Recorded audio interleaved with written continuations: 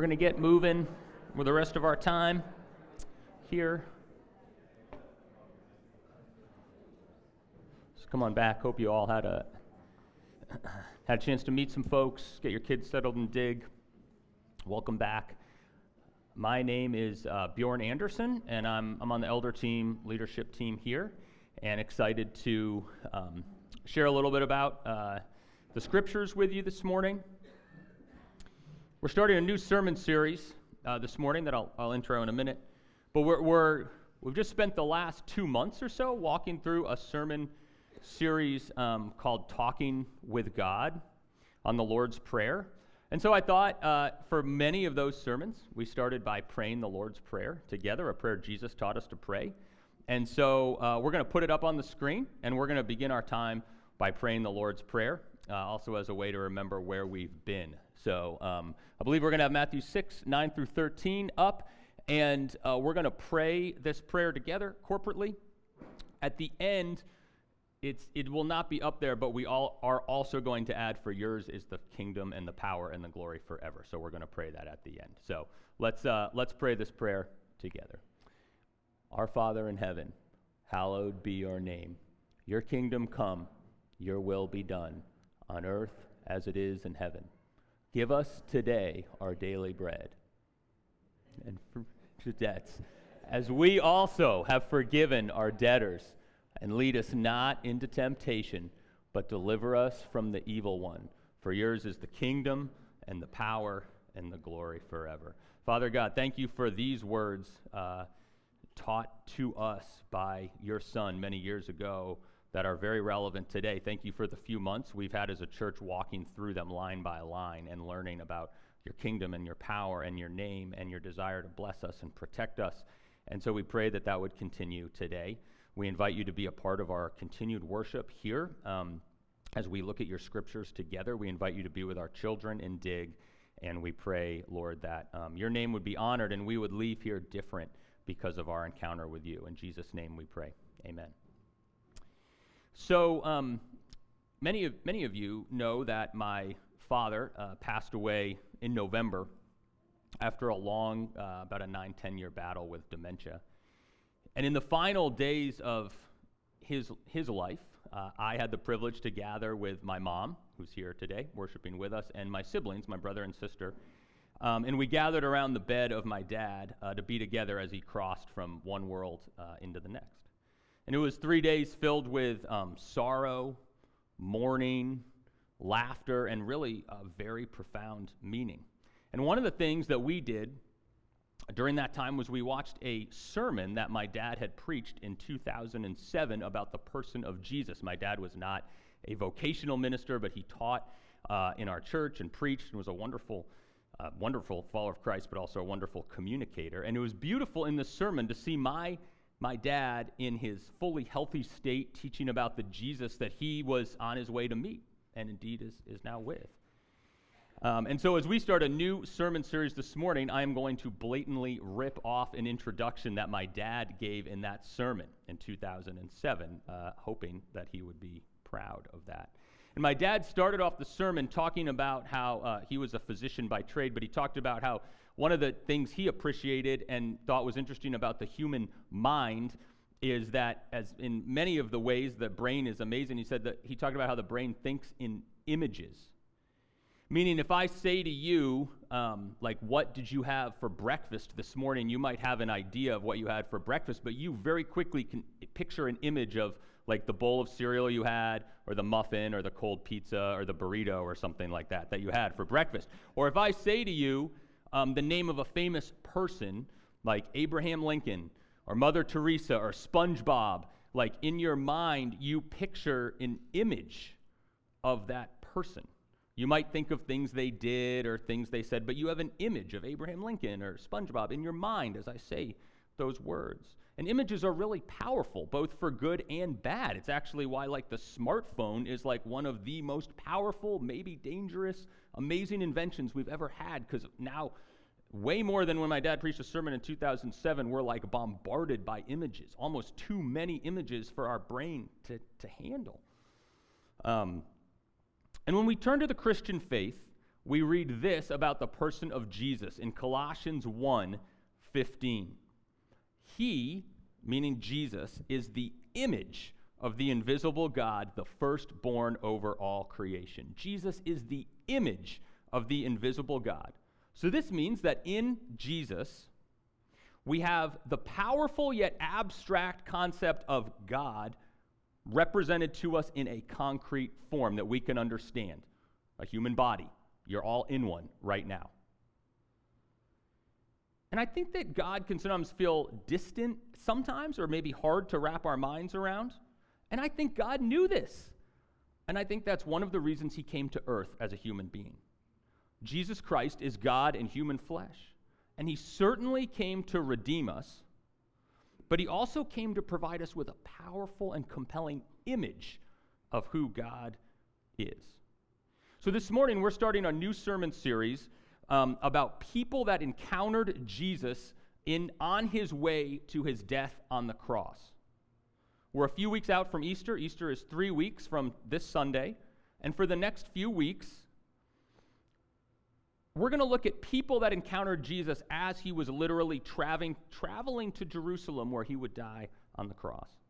After Easter, we're going to sort of continue the series by looking at people that encountered Jesus after his resurrection.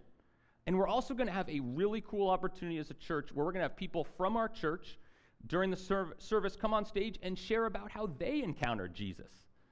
So it's going to kind of be a neat opportunity to do that. And our hope is that we would all experience new images of Jesus, and maybe in a world where I don't actually know the stats, I didn't look them up, probably just today you will see thousands of images, some good, some bad.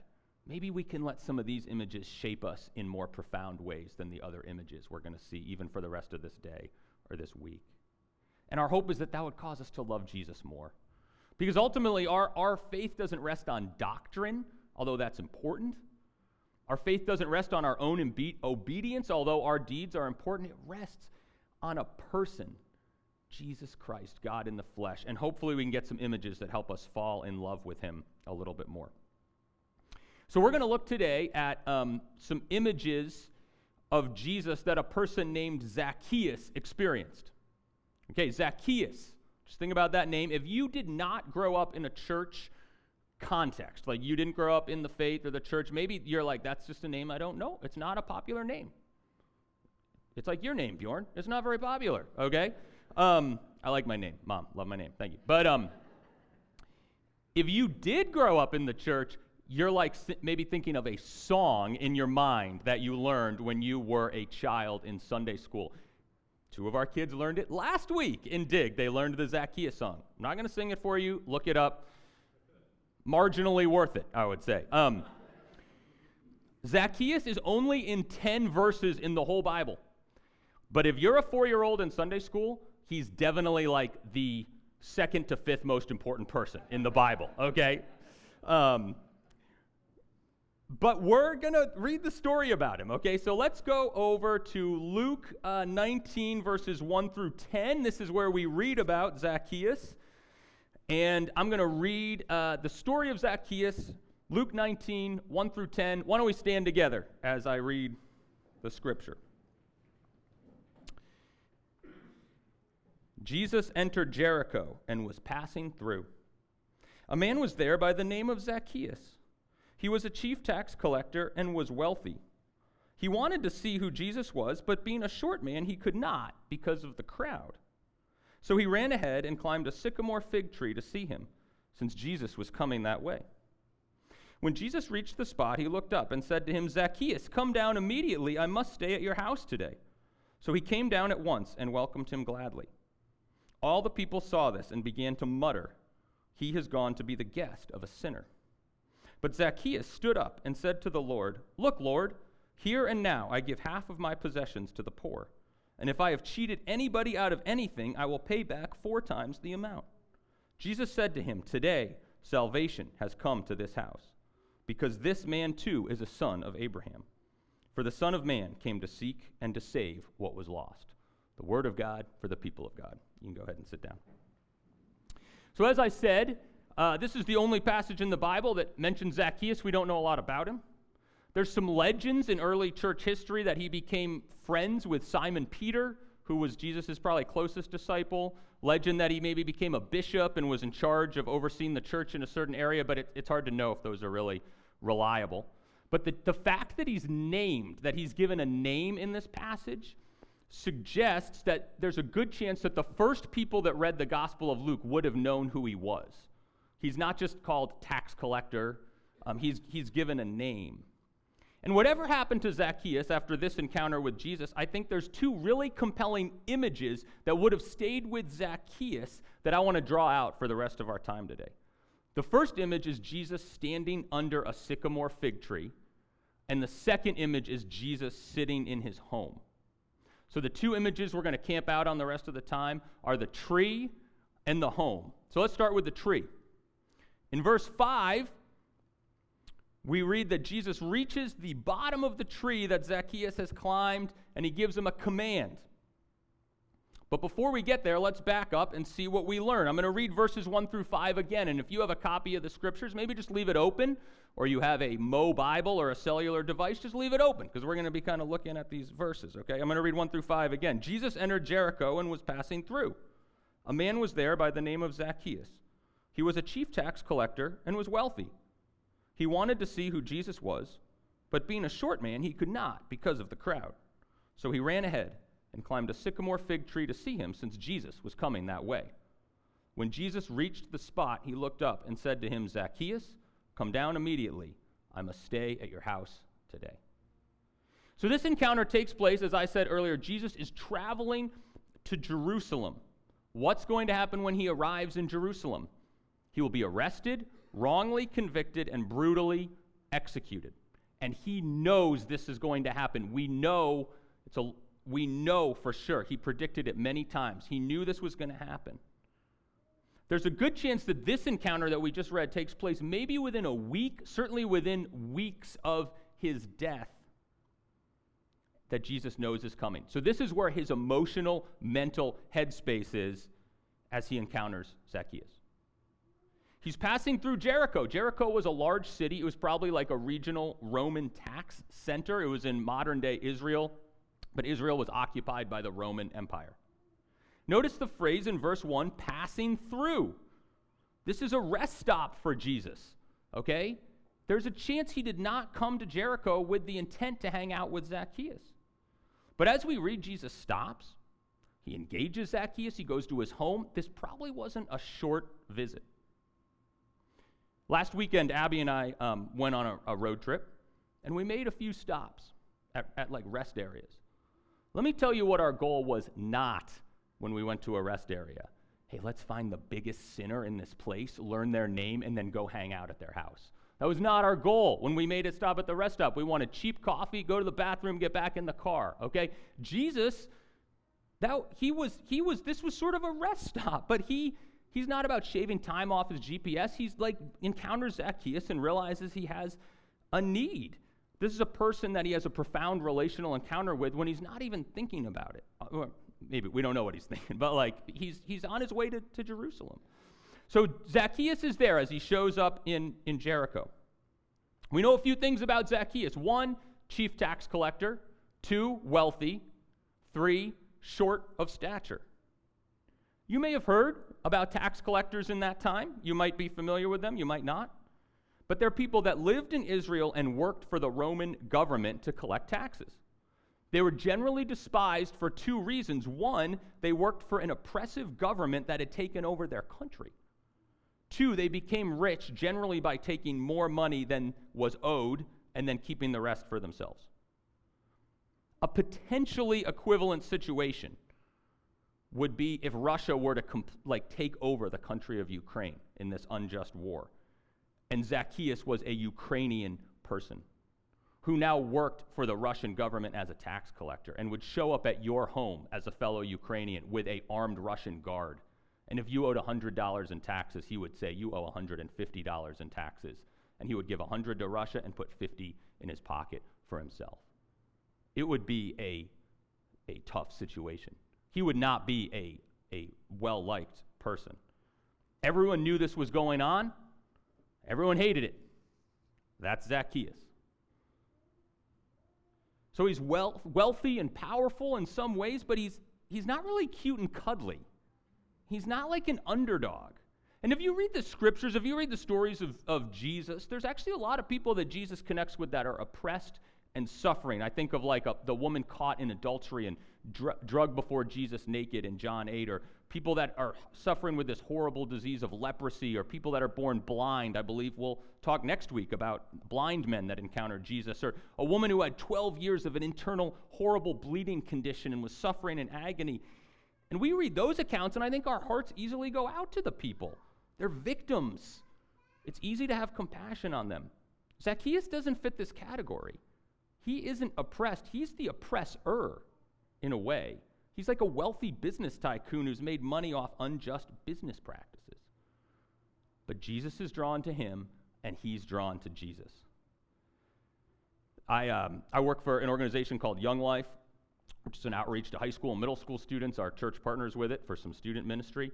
And the person that founded Young Life, a guy named Jim Rayburn, back in the 1940s, he made a comment about how in Young Life we want to reach all types of students. And he said this, he said, we want to reach the down and outers and the up and outers. Meaning like, we want to reach students that are socially marginalized, that are suffering or challenged in some ways. But we also want to reach the popular jerks that are bullying people, because they all need Jesus. Zacchaeus more fit the latter kind of category. So Zacchaeus is so transfixed by Jesus that he climbs a tree to be able to see him. This is a really powerful indication of how badly he wanted to see Jesus. When was the last time you saw a grown man climb a tree, not at like a 3-year-old birthday party? It's like probably kind of humiliating. He had to like hitch up his robes and climb up the tree, and like but it shows how much he wanted to see him. I think this would have been humiliating for someone for his age and stature. I think also his position in the tree kind of symbolically shows his position in the community. He's an outsider that everyone can see and like stands out. And he's sort of outside the crowd. He's probably outside of the social community, and even his height is potentially a barrier. So Jesus shows up at the bottom of this tree. And here's the image that I think will stuck with Zacchaeus for the rest of his life. Jesus stands at the bottom of his tree and speaks to him relationally and authoritatively. He's relational in that he calls him by name. How beautiful is that? How does Jesus know his name? Well, Jesus is the Son of God, which is an advantage in any and all circumstances. That could be how. But we don't know. Sometimes his divinity and humanity kind of intermingled in strange ways that frankly are hard for us to get our heads around. Maybe Jesus asked people in the crowd what Zacchaeus' name was. Maybe he heard people talking about Zacchaeus and learned his name. We don't know, but he calls him by name. Sociologists I've heard have said that every human has the same favorite word, the sound of your own name, being called by name. And honestly, I think our friendship and fellowship in this room, in this church, is sometimes hindered by the fact that we don't know people's names. There's people that have been coming to this church for years. You've been coming to church for years. They've been coming to church for years. You don't know each other's names. It does hinder the fellowship. So maybe let's give ourselves permission. We don't have a pastor right now. We can do whatever we want. Go learn someone's name. Hey, I think you've been coming here for 4 years and I don't know your name. What's your name? Let's just learn some names, Jesus did it. It's a good thing to do. So Jesus speaks really relationally, but he also speaks authoritatively. Notice in verse 5, he doesn't ask if he can go to Zacchaeus' house. He tells Zacchaeus he's going to his house. I must stay at your house today. It's not a question. And it's not really stalking, okay, because Jesus is like a celebrity, okay? It's probably cool that he went to his house. Like if suddenly you got an alert on your phone that Tom Brady was going to be at City Hall tomorrow night, you would probably go. And many, many people would go. And if Tom Brady found you in the crowd and was like, hey, Bjorn, man, I'm glad you're here. You want to just go grab a beer after this? I wouldn't be like, dude, why are you stalking me? I would think it's so cool, And so that's kind of maybe a little bit of a stretch of an equivalent. But so Jesus is on the road to the cross, and he stops at the base of the tree to look at a short, insecure, sinful man. He calls him by name and says, I'm going to change your life. Before we go to Zacchaeus' house, just think about your own life for a minute. Do you ever feel like Zacchaeus? Do you ever feel like an outsider who can't really make their way through the crowd to see what's going on? Do you ever feel like the things you've done maybe separate you from the good people? What tree are you in your life? Where are you separated from other people, struggling to find Jesus? Jesus is standing by your tree too. He's calling you by name, inviting you to experience him on a new level. So Jesus moves from Zacchaeus' tree to Zacchaeus' house. And this is the second image of Jesus, hanging out in Zacchaeus' home. I'll read the second half of the story, verses 6 through 10. I'll read it again. Verse 6. So he, Zacchaeus, came down at once and welcomed him, Jesus, gladly. All the people saw this and began to mutter, he has gone to be the guest of a sinner. But Zacchaeus stood up and said to the Lord, look, Lord, here and now I give half of my possessions to the poor. And if I have cheated anybody out of anything, I will pay back 4 times the amount. Jesus said to him, today salvation has come to this house, because this man too is a son of Abraham. For the Son of Man came to seek and to save what was lost. So notice that Zacchaeus welcomes Jesus gladly into his house. It proves how much he was longing to see Jesus and how willing he was to have Jesus enter his life. This may have been exciting for Zacchaeus. It was controversial for Jesus.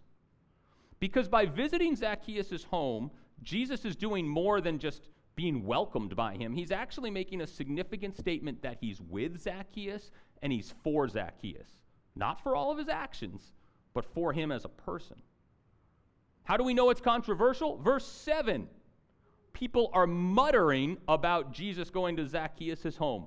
When was the last time you used the word mutter in a sentence? Could be the Wordle word. You never know. It's a good word, but we don't use it much, and you generally don't use it about things you're really excited about or in full support of. If there's things going on in our church you don't like, you probably mutter about it. I know I do. If there's someone you don't really like or a new neighbor moves in that you don't like, you probably mutter about it. If there's people in a younger generation that you don't understand, who maybe spend way more time on a screen than you would like, you probably mutter about it. And apparently Zacchaeus had a reputation as a sinner, which in this context describes not just someone who has a general state of sin, but someone with a particularly disgraceful or scandalous way of life. The crowd was muttering because they certainly thought Jesus should not be hanging out with this person. But Jesus loves sinners. You know why Jesus loves sinners? No one else to love. It's all he's got. And Jesus extends radical grace, hospitality, and love to this man he found in a tree. And this grace is scandalous. That's what we see here. It's a scandalous thing that Jesus went to his house. John Calvin was writing about this passage, and he said, a lot of people disregard the grace of God, but then complain bitterly when it's extended to others. Jesus thought more highly of one human soul than all the people of murmuring around him.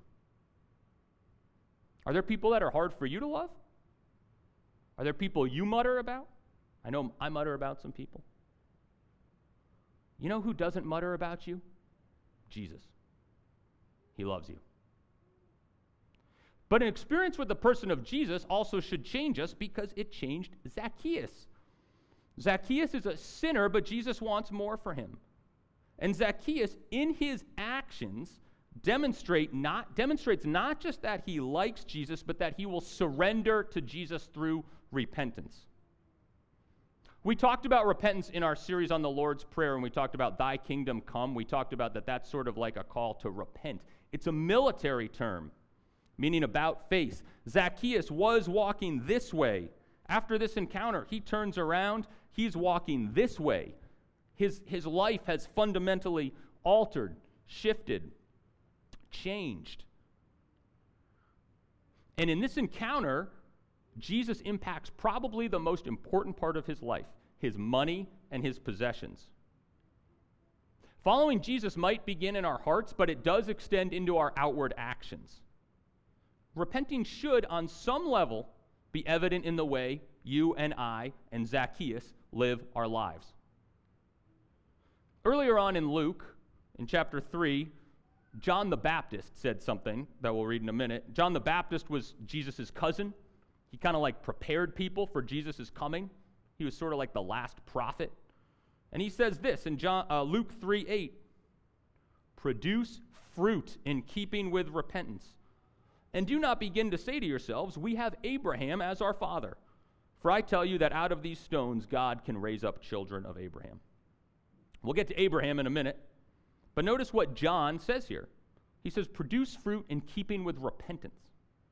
What is the fruit of Zacchaeus' heart change? Well, he gives away half his possessions to the poor, and he pays back the people he cheated 4 times the amount. Massive life change. And Jesus recognizes it and he honors it in the last 2 verses.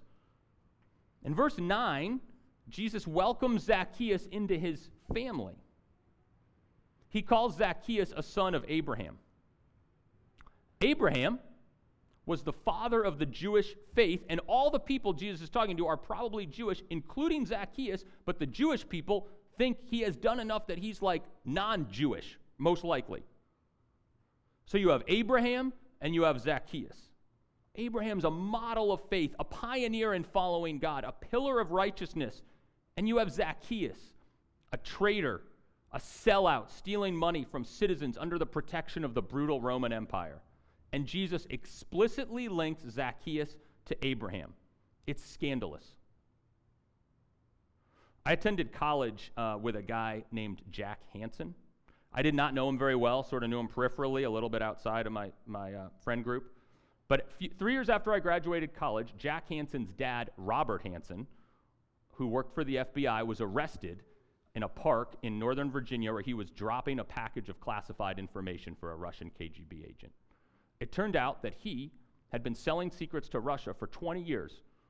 He's the largest spy in United States history. There's a movie and a book about him. I looked it up this week. The FBI said it was the worst intelligence disaster in U.S. history, and he's in jail for life. Now imagine if this man, Robert Hansen, was caught and then he had repented, and said, "I'm sorry, I'm gonna like backtrack my ways." And then imagine if the president were to say, "Robert Hansen is a true patriot in the lineage of George Washington." You would be like, "No, he's not." That's kind of what Jesus is saying here. We'd be like maybe offended by that.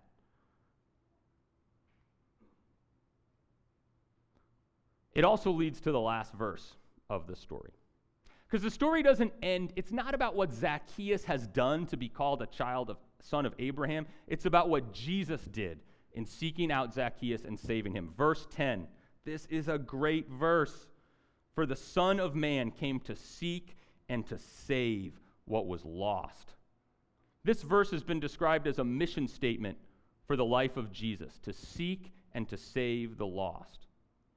Have you ever lost something that's important to you? Just think about when you lost your car, if you've lost your car keys. When an item is lost, it actually highlights its value. And in this story, Jesus is showing the value of Zacchaeus by seeking him out, calling him to repentance, and offering him salvation. The hero of the story isn't Zacchaeus, even though his repentance is beautiful and is a great model for us. The hero of the story is the man who stood at the base of a tree, then stood in Zacchaeus' home and welcomed him into his family. It's Jesus. He's the good shepherd who came to seek and save the lost. The one who on the road to his own death showed up at the bottom of a tree and then in the living room of a scumbag and completely changed his life. That same Jesus wants to stand at the tree of your life, the tree where you find yourself. He also wants to come into your living room and make himself at home. That's potentially more uncomfortable, but it's where transformation begins. If Jesus showed up at your dinner table tonight, what things would he want to change in your life? You know, I started off by talking about this sermon my dad gave and his talk about images. I'll close by sharing another illustration that my dad gave in the same sermon. It's about an individual who was called a surfman.